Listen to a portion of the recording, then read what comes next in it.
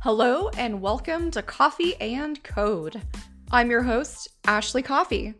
Coffee and Code is your weekly rundown for the latest top tech news from around the world delivered every Wednesday. On this show, you'll find a mix of the latest news in the tech world, including privacy, infosec, startups, and more, including interviews with experts, innovators, and practical everyday tech tips to level up your life. Subscribe to Coffee and Code to be notified when new episodes go live. You can also find me on Twitter at AshleyCoffee_. That's ASHLEYCOFFEY_.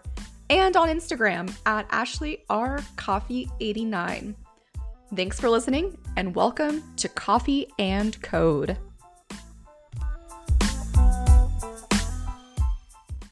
Today, I'll be covering Oracle's big move from Redwood City, California to Austin, Texas, the massive Solarwinds hack impacting the U.S. Department of Homeland Security and thousands of businesses this Monday, and Facebook versus Apple in the privacy arena.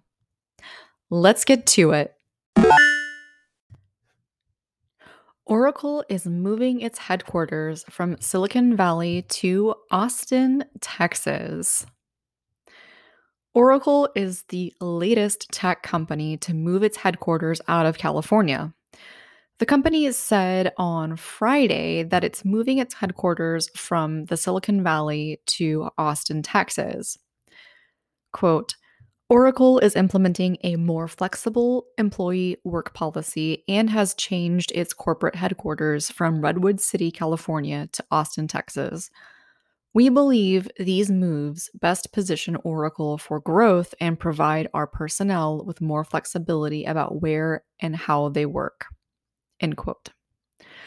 A bulk of employees can choose their office location or continue to work from home part-time or full-time. Quote, in addition, we will continue to support major hubs for Oracle around the world, including those in the United States, such as Redwood City, Austin, Santa Monica, Seattle, Denver, Orlando, and Burlington, among others, and we expect to add other locations over time, end quote. Oracle said by implementing a more modern approach to work, we expect to further improve our employees' quality of life and quality of output. Oracle is one of Silicon Valley's older success stories, founded in Santa Clara in 1977. It moved into its current headquarters in 1989. Several of the buildings on its campus there are constructed in the shape of a squat cylinder, which is the classic symbol in computer systems design for a database, the product on which Oracle built its empire. The coronavirus pandemic has given a number of tech companies and prominent Silicon Valley figures an excuse to exit California. Hewlett-Packard Enterprise announced earlier this month that it will relocate its headquarters from San Jose, California, to Houston, Texas. Data analytics software company Palantir Technologies also moved its headquarters to Denver, Colorado from Palo Alto, California earlier this year. Tesla and SpaceX chief Elon Musk also confirmed this week that he moved to Texas, though his companies still maintain their major operations in California. Larry Ellison, Oracle's co-founder and chairman, serves on Tesla's board. Ellison has a long-standing friendship with Michael Dell, whose computer company was founded and remains headquartered in the Austin area. This is really interesting. The pandemic has definitely accelerated tech companies moving out of California. It's crazy. I'm very interested to see if that will have any impact on Oklahoma, which is where I am based out of in the United States. Oklahoma is right on top of Texas, and it's about, I would say, an 8.5 hour drive from Oklahoma City to Austin, Texas. So I would imagine that we will start to see some changes in the tech landscape here in Oklahoma, which is really exciting. US Homeland Security, thousands of businesses scramble after suspected Russian hack. The US Department of Homeland Security and thousands of businesses scrambled on Monday of this week to investigate and respond to a sweeping hacking campaign that officials suspect was directed by the Russian government.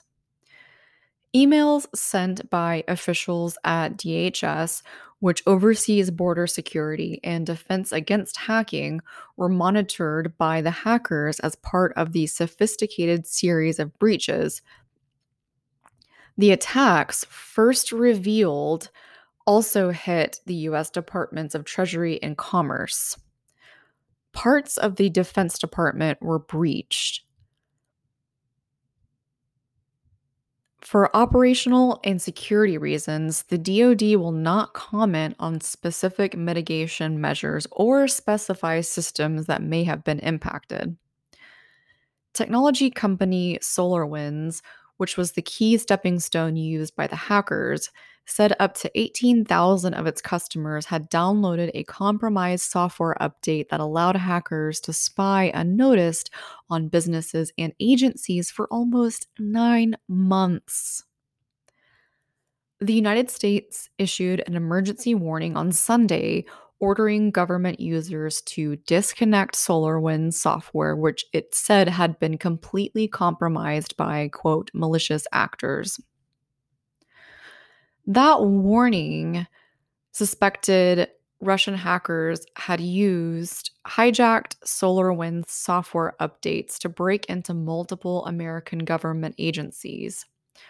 Moscow denied having any connection to the attacks. One of the people familiar with the hacking campaign said the critical network that DHS's cybersecurity division uses to protect its infrastructure, including the recent elections, had not been breached. DHS said it was aware of the reports without directly confirming them or saying how badly it was affected. DHS is a massive bureaucracy, among other things, responsible for securing the distribution of the COVID-19 vaccine. The cybersecurity unit there, known as CISA, has been upended by President Donald Trump's firing of head Chris Krebs after Krebs called the presidential election, the most secure in American history. His deputy and the election's chief have also left.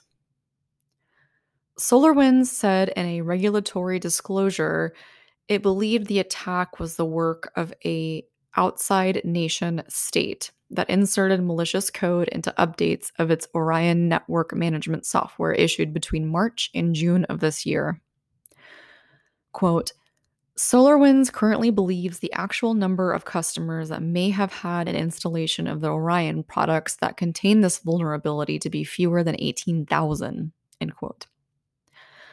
The company did not respond to requests to the press for comment about the exact number of compromised customers or the extent of any breaches at those organizations. It said it was not aware of vulnerabilities in any of its other products, and it was now investigating with help from US law enforcement and outside cybersecurity experts. SolarWinds boasts 300,000 customers globally, including the majority of the United States Fortune 500 companies and some of the most sensitive parts of the US and British governments, such as the White House, defense departments, and both countries' signals intelligence agencies. Because the attackers could use SolarWinds to get inside a network and then create a new backdoor, merely disconnecting the network management program is not enough to boot the hackers out, experts said. For that reason, thousands of customers are looking for signs of the hacker's presence and trying to hunt down and disable those extra tools. Investigators from around the world are now scrambling to find out who was hit. A British government spokesman said the United Kingdom was not currently aware of any impact from the hack, but it was still investigating. Three people familiar with the investigation into the hack told reporters that any organization running a compromised version of the Orion software would have had a backdoor installed in their computer systems by the attackers. After that, it's just a question of whether the attackers decide to exploit that access further. Early indications suggest that the hackers were discriminating about who they chose to break into. This is according to two people familiar with the wave of corporate cybersecurity investigations being launched Monday morning. Quote, what we see is far fewer than all the possibilities, end quote. They are using this like a scalpel. FireEye, a prominent cybersecurity company that was breached in connection with the incident, said in a blog post that other targets included government, consulting, technology, telecom, and other entities in North America, Europe, Asia, and Middle East. Quote, if it is cyber espionage, then it is one of the most effective cyber espionage campaigns we've seen in quite some time, end quote. That was from John Holtquist, FireEye's Director of Intelligence Analysts. Pretty intense stuff here. It's kind of crazy that this type of hack would happen. I mean, I guess it aligns with the theme of 2020. Facebook attacks Apple software changes in newspaper ads. Facebook Inc. lashed out at Apple Inc. in a series of full-page newspaper ads claiming the iPhone maker's coming mobile software changes around data gathering and targeted advertising are bad for small businesses. These ads, which ran this Wednesday in the New York Times, Wall Street Journal, and Washington Post, carried the headline, quote, "We're standing up to Apple for small businesses everywhere," end quote.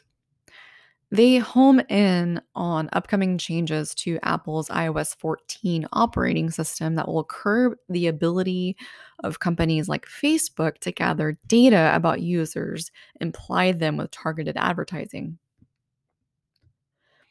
Facebook previously told investors that Apple's changes scheduled to go live early next year will lead to significant headwinds because most of its advertisers are small businesses. Apple has pushed back, accusing Facebook in November of showing a, quote, disregard for user privacy. Quote, while limiting how personalized ads can be used does impact larger companies like us, these changes will be devastating to small businesses, end quote. That was a line from Facebook.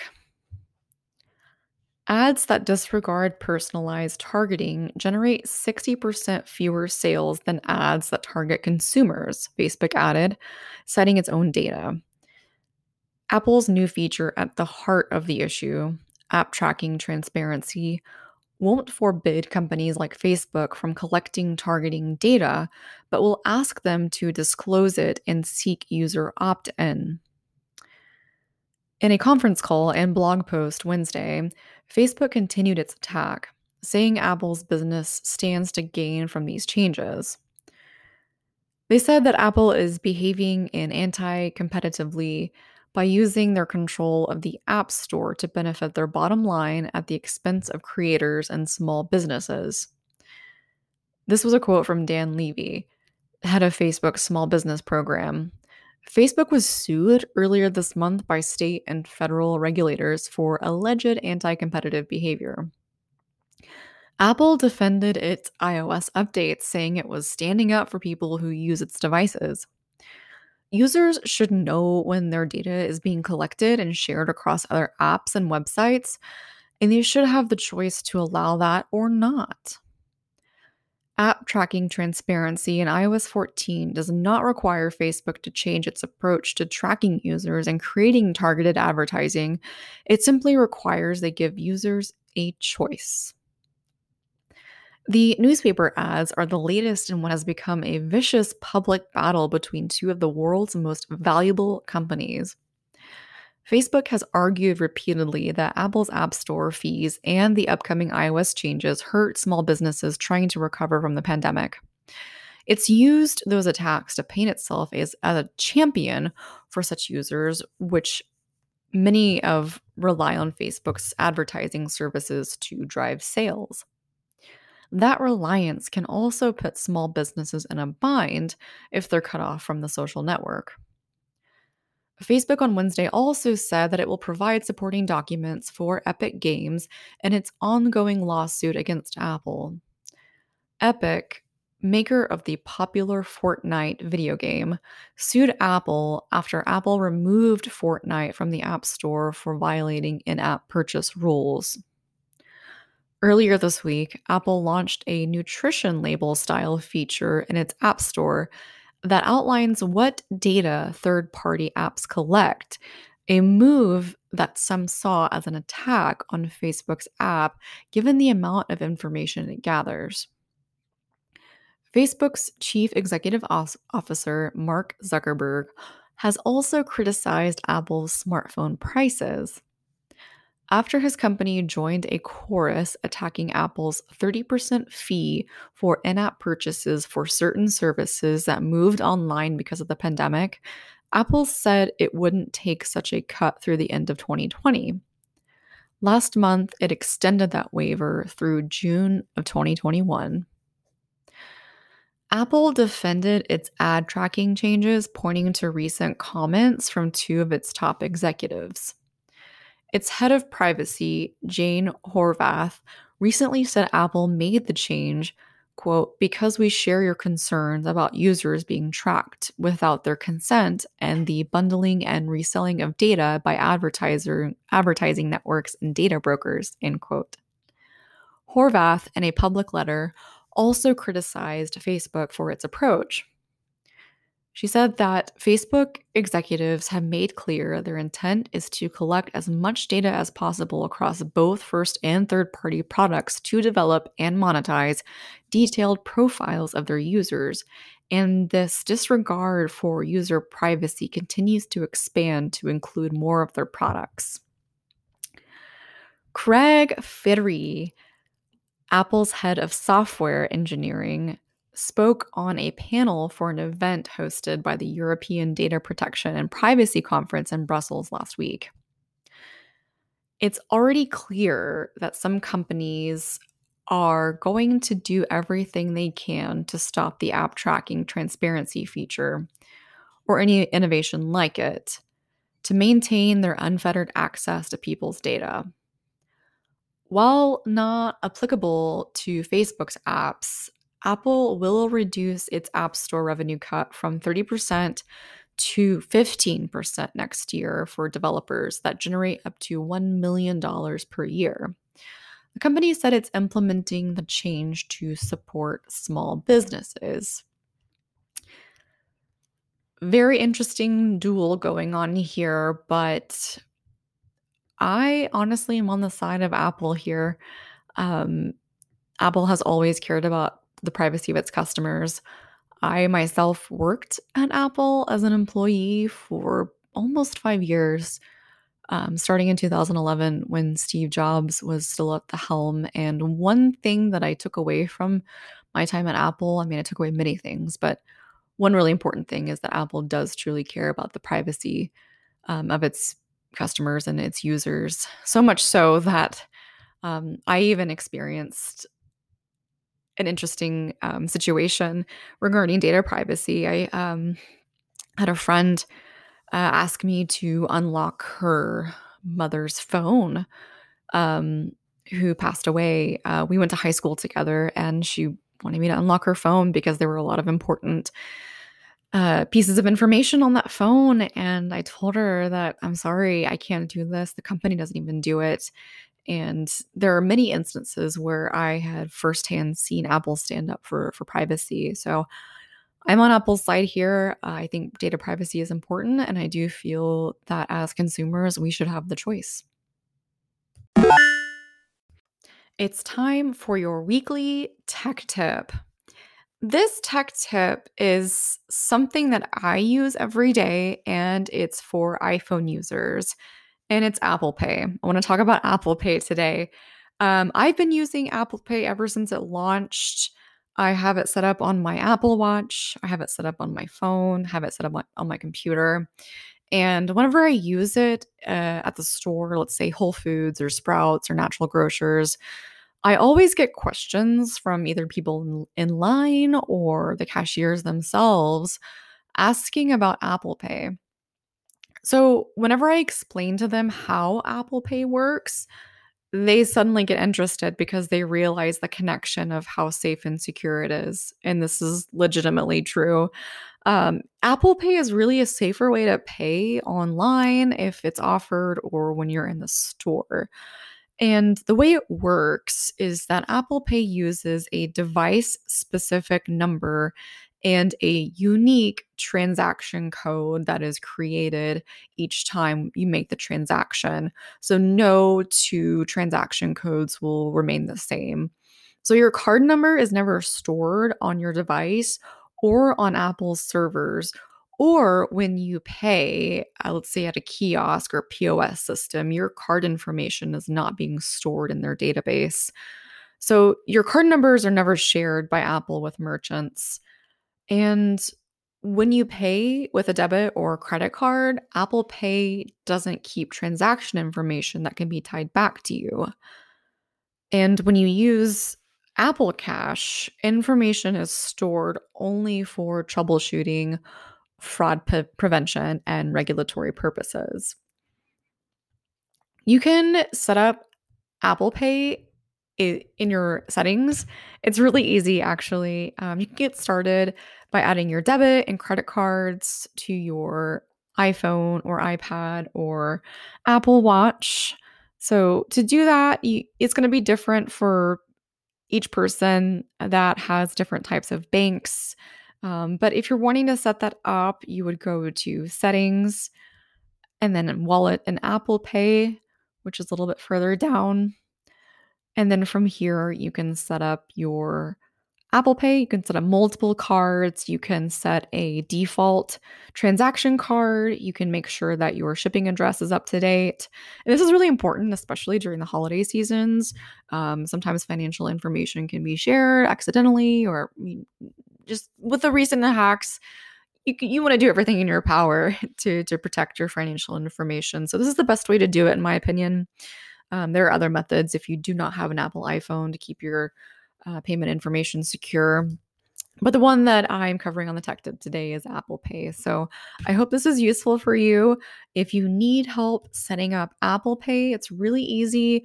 You can actually go online to Apple's official website. Make sure you type in apple.com and Apple Pay, and there's a nice tutorial on here on how to do that.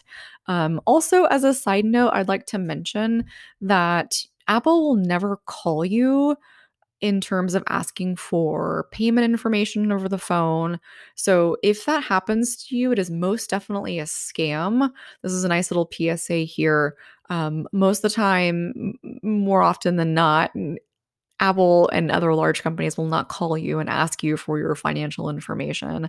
So, whenever you're seeking support options for things like this or just tech support in general, make sure that it's a safe and reputable company or person.